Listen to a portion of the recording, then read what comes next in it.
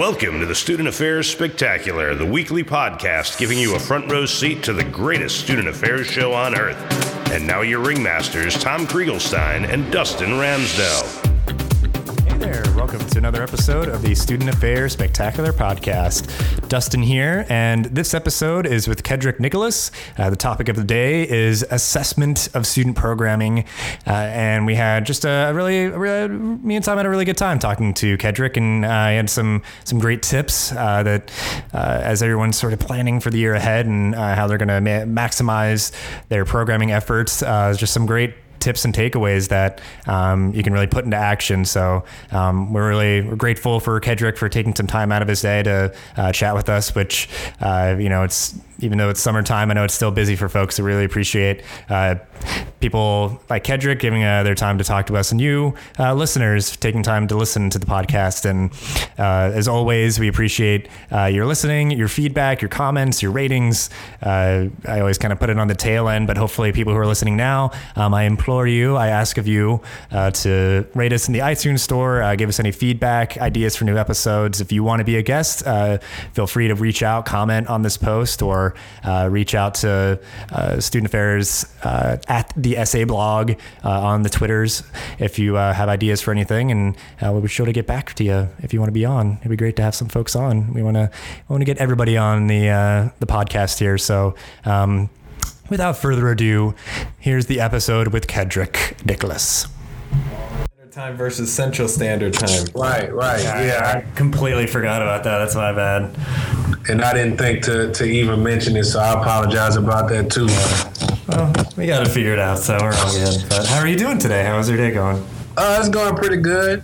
Busy as always, but it's going pretty well. What's the top of the plate this time of year for you? Like today I was doing interviews for grad assistant positions. I had 3 grad assistants that got their master's degrees. So I was replacing their positions, and then now we're preparing for freshman orientations, the different kind of wrap-up meetings that we have with, collective bodies like Greek Life. We have a big Greek Life wrap-up meeting. I meet with all my student programmers around this time.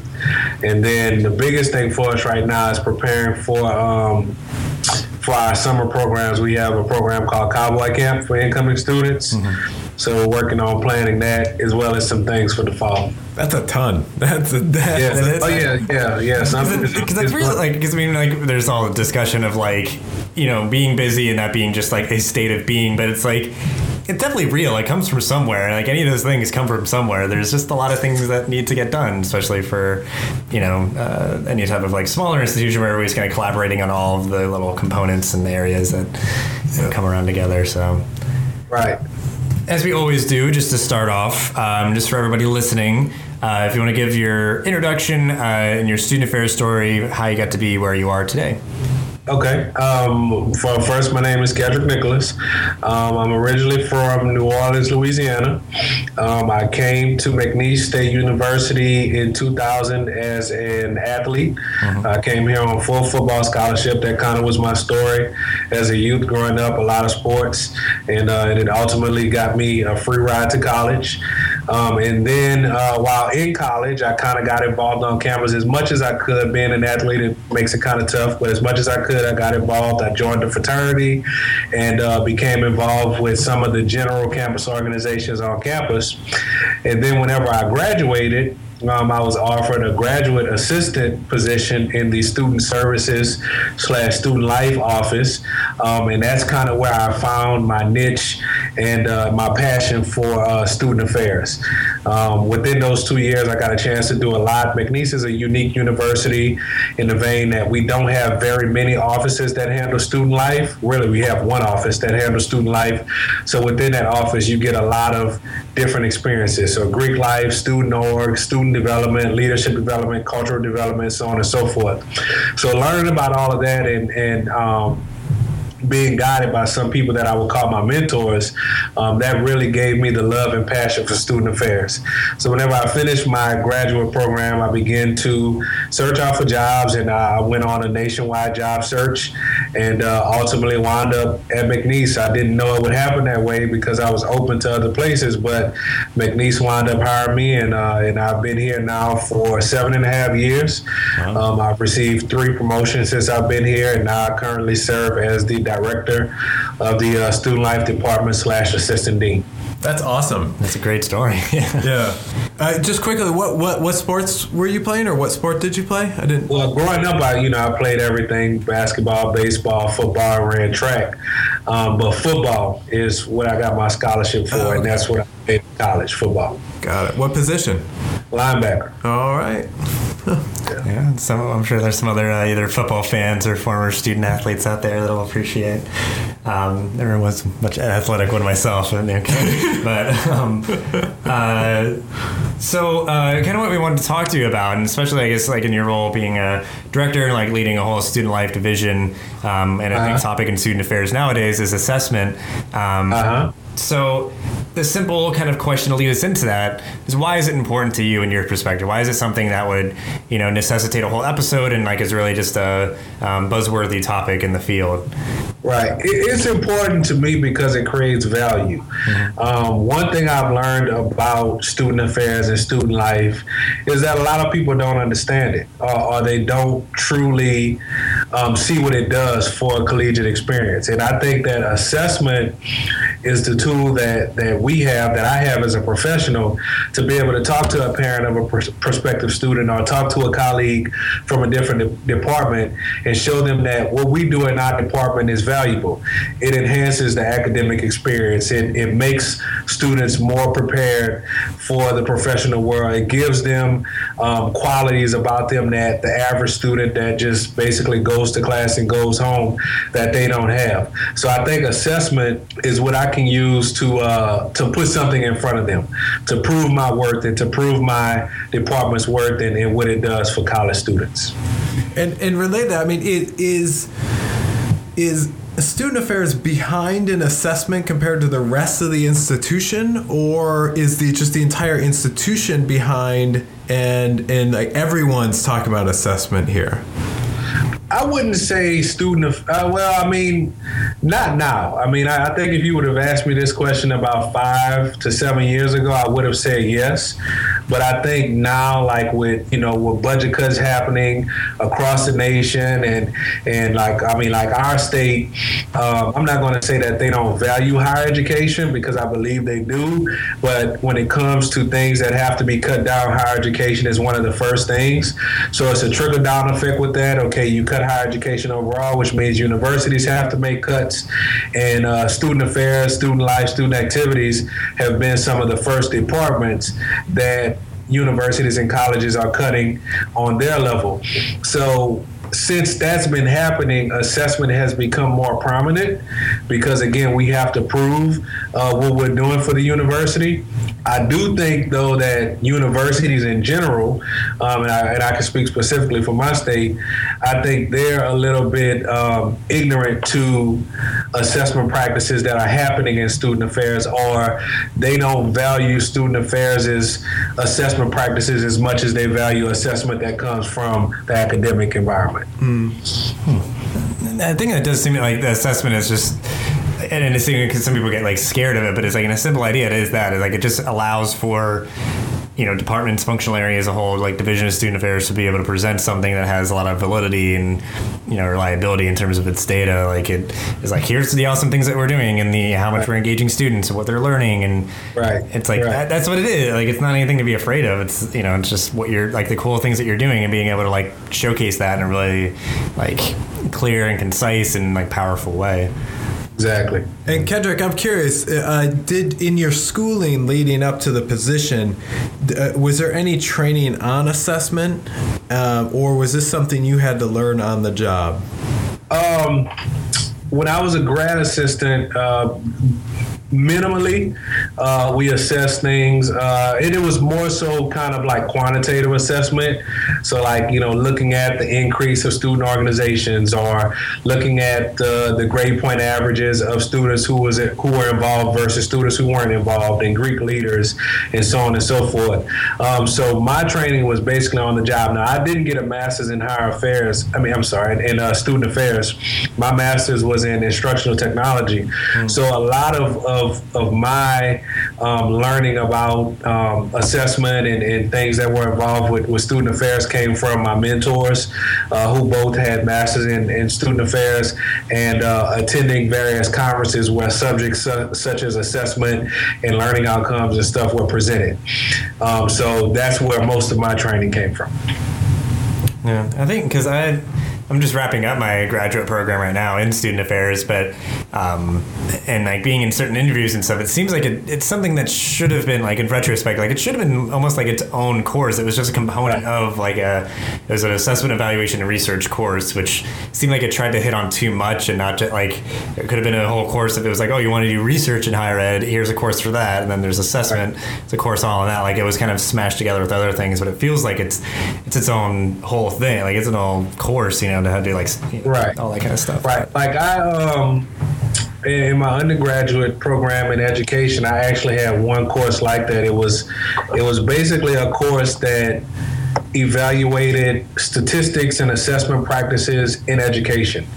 And just like you said, like, it was worth its own course. It could have been tied into the methods classes that we had in the education program, but the curriculum, or the people that developed the curriculum, saw value in isolating that as one specific topic, statistics and assessment in education, and it was a very good course.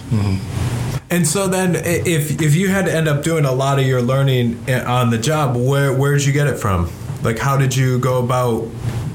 All right. Well, first, the old school way of trial and error. That was always one method.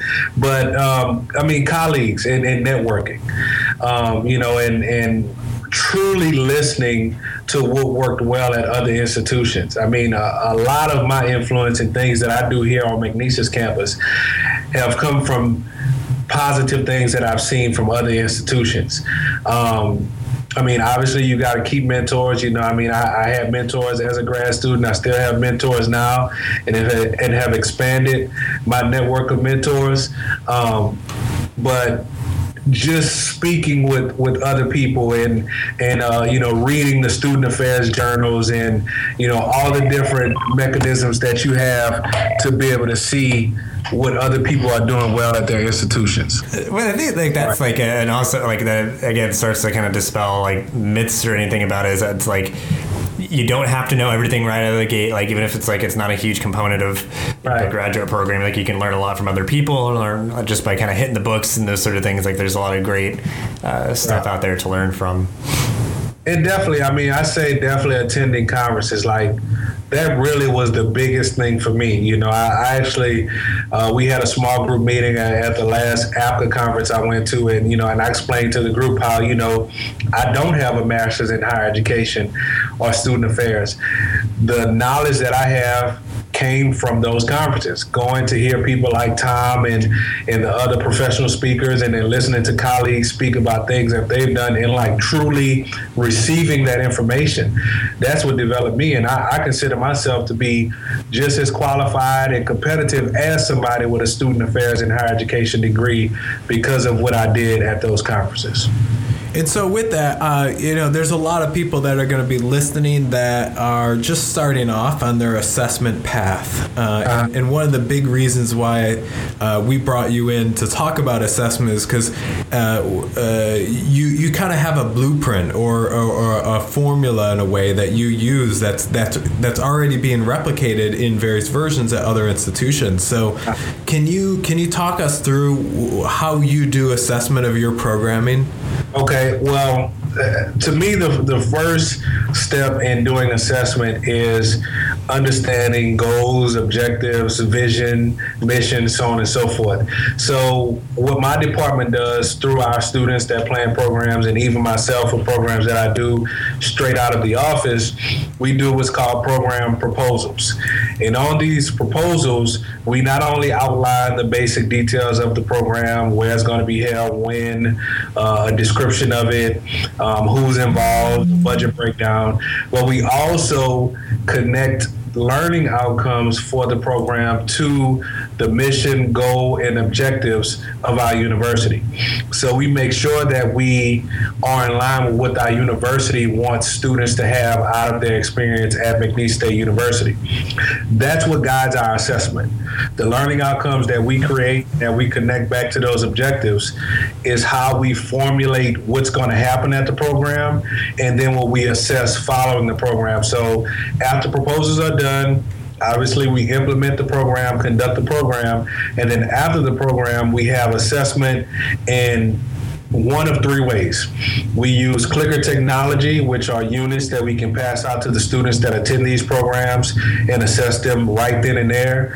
We use Google Doc surveys where we may retrieve students' emails to get into a prize drawing or to eat at the event, and then they will receive an email following the event to do an assessment through Google Docs, or we do the old-fashioned paper surveys, which we try not to do as much as possible because it just takes a long time to compile that data. And we do our assessment that way. But within our assessments at each of these events, I try to make it no less than 5, no more than 10 questions, because we don't want to make it so short that we don't get good information, or so long that people don't want to do it. But within those assessment questions, there's always going to be at least one question relative to the learning outcome or a learning outcome that was in that program proposal. All right, so I want to dig in a little bit further about the different types of assessment, but before I do that, just to recap it, so to make sure that everyone got the information. So you have these program proposals, that a piece of the program proposal is that they have to talk about learning outcomes that are attached to the mission and the vision of the university, which is great, especially when you're going back afterwards to whether it be the provost or the president, and they're seeing that you're linking all the programs to the vision and mission. That's awesome. Then you do the program, then you have 3 different types of assessment. So can you talk us through with those types of assessment, the clicker, the Google Doc, and the paper survey? Like, what are the pluses and minuses of each one? Right. Okay. Well, the pluses of the clickers are, you get your responses right then and there. You pass out the units to students. They see the questions. The questions are used. You can verbally give a clicker assessment, but it's better to do it through PowerPoint so people can actually see the questions and see the responses. Again, clickers right then and there. You get your data right then and there. The negative of clickers is they're not cheap. We were able to only afford 150 clickers. So if we have a program that's more than 150 people, then we can't use clickers. Or we have to do like a random pool of people from those that attended the event. And on the clicker, can you just, is it open to share some numbers and or what's the name of the company you use for the clickers? Turning Technologies. And they also, they give you the clickers, the software that you need to implement the assessments, and also they provide technical support. All of that comes with your contract. If you wanted somebody to come on your campus and train you or your staff, they can do that as well. It's optional. You don't have to, but they can do that as well. And are we talking thousands, tens of thousands? For our 150, they have different package prices and they're very negotiable. We probably paid about $4,800 for 150 clickers, 2 response transmitters, and what those 2 response transmitters allows us to do is, let's say we have 2 events going on at the same time, we can split the clickers up because we have 2 response transmitters, the software, and the technical support. Got it. Cool. Because I know a lot of students get like the kind of the clicker technology for classes and stuff. I remember that from undergrad, and it's like a smart, different way to do it. I didn't even thought of that because it is like it's instant. Like if they're asking a question in class, you can get like, oh, everybody knew the answer to that one, or nobody like got it, so I'll go over it again or something. So exactly. So I mean, if that's really always our preferred method. And then I would say another negative about clickers is, let's say you're doing an event that's outdoors, or you're doing an event that students are eating food. Just to preserve the clickers, you don't want to use them at those type of events, because clickers can walk off or get damaged because that's just not the right place to use them. Yeah, I want to add one personal experience with the clicker. So I was at a school doing a program, and they were using the clicker to assess it afterwards, and which is, everything's fine. And then they did the assessment tracking right there while I was still in the room. And so it was like question number 1 was this speaker worth your time? And like, yes, totally worth it, all the way down to waste of my time. And everyone clicked, and then there was a reveal screen too.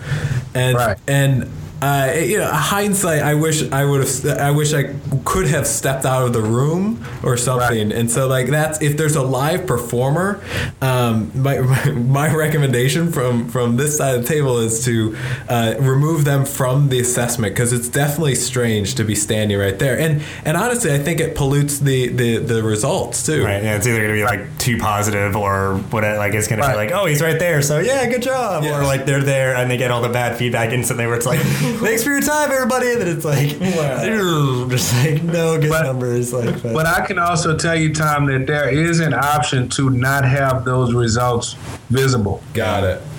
You don't. Yeah, because like for instance, we not only use the clickers for assessment, but when we do events such as, we may have a talent event where we let the student audience vote on each person. We have it set up to where they do vote, they do see the question and the criteria for the question, but you can't see the results. The results go back to the computer that's controlling everything, and only the individual that's working the computer can see it. That's like The Voice last night was real time text to vote. That's crazy. Right. Yeah. It seems like people, like, because it's like some of those minor details, I feel like even that it shouldn't deter people from like, checking out the clicker technology, because it's like, you just are doing assessment in a different way if you're trying to look at it like you would like a paper and pencil sort of thing. It's like, you have to just figure out a different way to be able to utilize like new technology where you can get instant feedback, for whatever the type of program might be. So cool. All right. So we had, that's clicker. What going to Google Docs? Give us the rundown of that one. Google Docs, I would a negative about Google Docs is it does take a little time to create your survey. I mean, it takes probably minimal, but some training for a person to be comfortable with it. But the positive about Google Docs is it outputs your assessment data in 2 forms that saves you a lot of time. One, in spreadsheet format, where it has each question listed and each response in each column per person. And then the other way is they actually output graphs for you. Mm-hmm. So pie graphs and bar graphs and line graphs, things that you would have to get into Excel, plug in all these numbers and build these graphs yourself. Google Docs does it for you. And then the obvious negative compared to clickers is it's not instantaneous. So you have to take the chance of getting these emails, sending them out to people, and hoping that they go into the emails, do the survey, and respond to everything. Now, what we use as a tactic is we do a random drawing. So if a student goes in and completes the Google Doc assessment, we don't ask them their name because we want them to be anonymous to a certain extent, but we ask them to either put in a phone number or their student ID number. And we do a random drawing for one of those numbers to see who wins, for instance, a $50 gift card to our bookstore. Mm. So that's the incentive and the motivation that we offer the students for actually going and doing those Google Doc surveys. Cool. And then the last one, the paper survey. Paper survey, I mean, I hate those. Just being honest. But sometimes, if it's a very short assessment or it's tough to put your assessment questions into multiple choice format, the paper surveys are the best way to go about doing it. Now, we may do a paper survey twice in an entire school year. So it's definitely not something that I would recommend with all these good technological options that you have that compiles this data for you. I mean, why use a paper survey? But every now and then, like for instance, if you're just working straight out qualitative data, like clickers, you can't type in all those letters. And you don't want a Google Docs report that has 100 different responses because everybody was able to just give words instead of options or numbers. So sometimes the paper survey is the best way to go, but more times than not, we decide not to. Yeah, I feel like there's always like a cool like technological tool, because I think even like you could do focus groups, but then you can just kind of like record like an audio recording of the focus groups that you can just listen back and maybe just like transcribe some of the main points or something instead of just like like you save money on paper. I mean, you have to invest in some other technology, but like paper nowadays, I feel like it's like not as worthwhile. But so with all these great like tools and methods of doing assessment, what are maybe some just like anecdotal stories or just successes of your efforts of really being keen about how you're assessing programs and getting good data and all that good stuff? What it's allowed us to do is to have true evaluations of the programs that we do and determine how to do them better. Just to give you an example, we do a program here, Parents and Family Weekend, and we've been doing that program on our campus for about 4 years now. And through our assessment and doing those program proposals and evaluating our learning outcomes, we figured out ways to enhance that program and ultimately get more parents and family members interested in it, taking the things that they've told us and the things that we wanted to get out of it and either got out of it or we know we should do a little bit better at trying to get the result that we want. That has ultimately made that program better. Another program, which is called Cowboy Camp, is a program that we do for incoming students each year.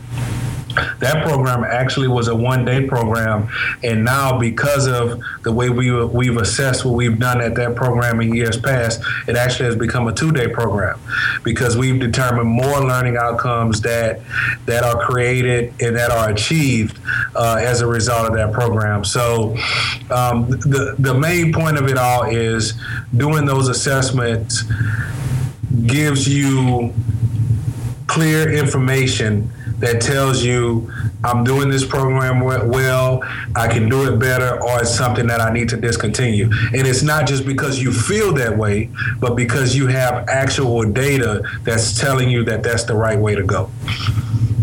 Yeah, I think that is really important. Like, because I think some people like emotionally make decisions in student affairs rather than just doing simple forms of feedback to figure out really what. Again, because you mentioned it before, it's about providing value. Like you want to. Like, okay, if we're doing this, is this what people want or, what they need and those sort of things rather than what, one person just in their own opinion and thinks an organization should do.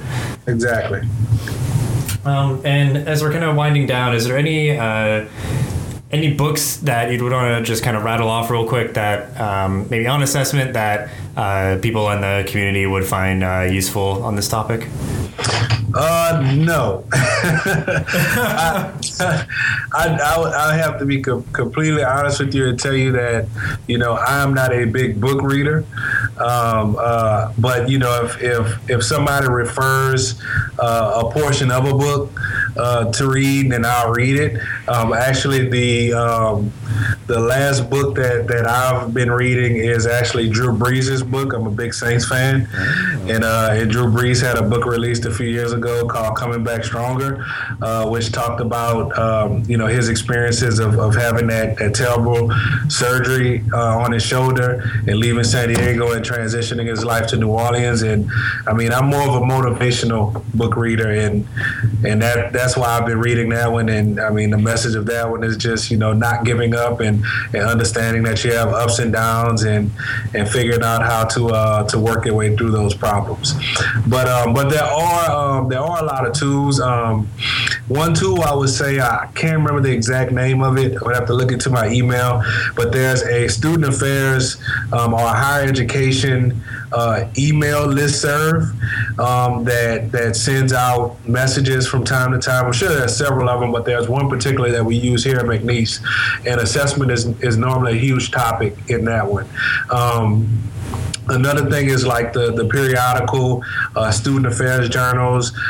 There's a magazine that I have a subscription to here, College Management and Planning, which focuses on everything from operations of a student union to programming campus events, and it talks about assessment in that publication as well. So I'm more of a periodical reader than a book reader. Yeah, I guess I'm sorry about that. Well, no, because I think there is like a few like textbooks on assessment, but I think like there may be a market for stuff that is like an easier read. I guess it doesn't feel so textbooky, right. You know, like because right. like it's more engaging. I guess that way it feels like it's maybe like stories and like those sort of things rather than just being like a something that's sort of more dry. But, right. Who dat? That's right. My brother is a huge Saint fan as well, so he'll appreciate that. It's going to be in the show notes. We'll put the Drew Brees book in the show notes. It's definitely a good read, I'm sure. But just to wrap everything up and bring it home, in essay chat fashion, what are some final thoughts on assessment of programming that you'd like to share with everybody? I would say finally, just don't ever slack off on it. Like for instance, some of my students, like the whole program proposal process is something that I implemented last school year and we put into effect this school year for the first time. And obviously we're doing the same thing going into the next school year. And some of my students, questioned, they were like, okay, hey kid, we did these program proposals in the past and now we're doing the exact same events next year. Does that mean we can replicate the previous program proposal? And I said, no. I said, what you need to do is you need to figure out new learning outcomes and figure out new things that you want to get out of these programs as a result of doing the exact same thing or enhancing what you did in the past. So I would say that speaks to assessment, to say always figure out something new to assess, because regardless of whether you're doing the same thing or you're doing different things, you can always have different outcomes. You can always figure out a way to look deeper into something that you're doing. So just always make assessment a priority. Always understand that you have to prove what you do to somebody as something that's valuable and something that's truly developing them. Yeah, I think the spirit of that I take from it is that it's kind of dangerous to like rest on your laurels too much if you just kind of like yeah, we did awesome, didn't we? And it's just kind of like hang out here for a while and just kind of not like continuously improve or always like look for what we can do, just a little bit better and always kind of reach a little bit higher. Right, because that feeds into what I was saying about, even though we may have programs that we did well and we met every goal and learning outcome we wanted, that doesn't mean that we don't have to figure out a way to do it a little bit better next time. Absolutely. Yeah, that's great. So yeah, it's a lot of great stuff here, Kedrick, and I think it's good resources and perspectives on assessment. I think people will really enjoy. So thank you so much for taking some time out of your very busy week and semester and everything. We really appreciate it. Well, thank you guys. I truly appreciate the opportunity to be a part of your podcast, and hopefully I was a help to you all and those that are listening. Yeah, absolutely. Definitely were. Thanks. Who dat? All right. Take care. Who dat? All right, bye. Bye-bye. Thanks, everybody, for listening to this episode of the Student Affairs Spectacular Podcast. As always, please leave us your comments and feedback for the podcast. It really helps us out. Give us any ideas for guests or topics for the episodes. We really appreciate it.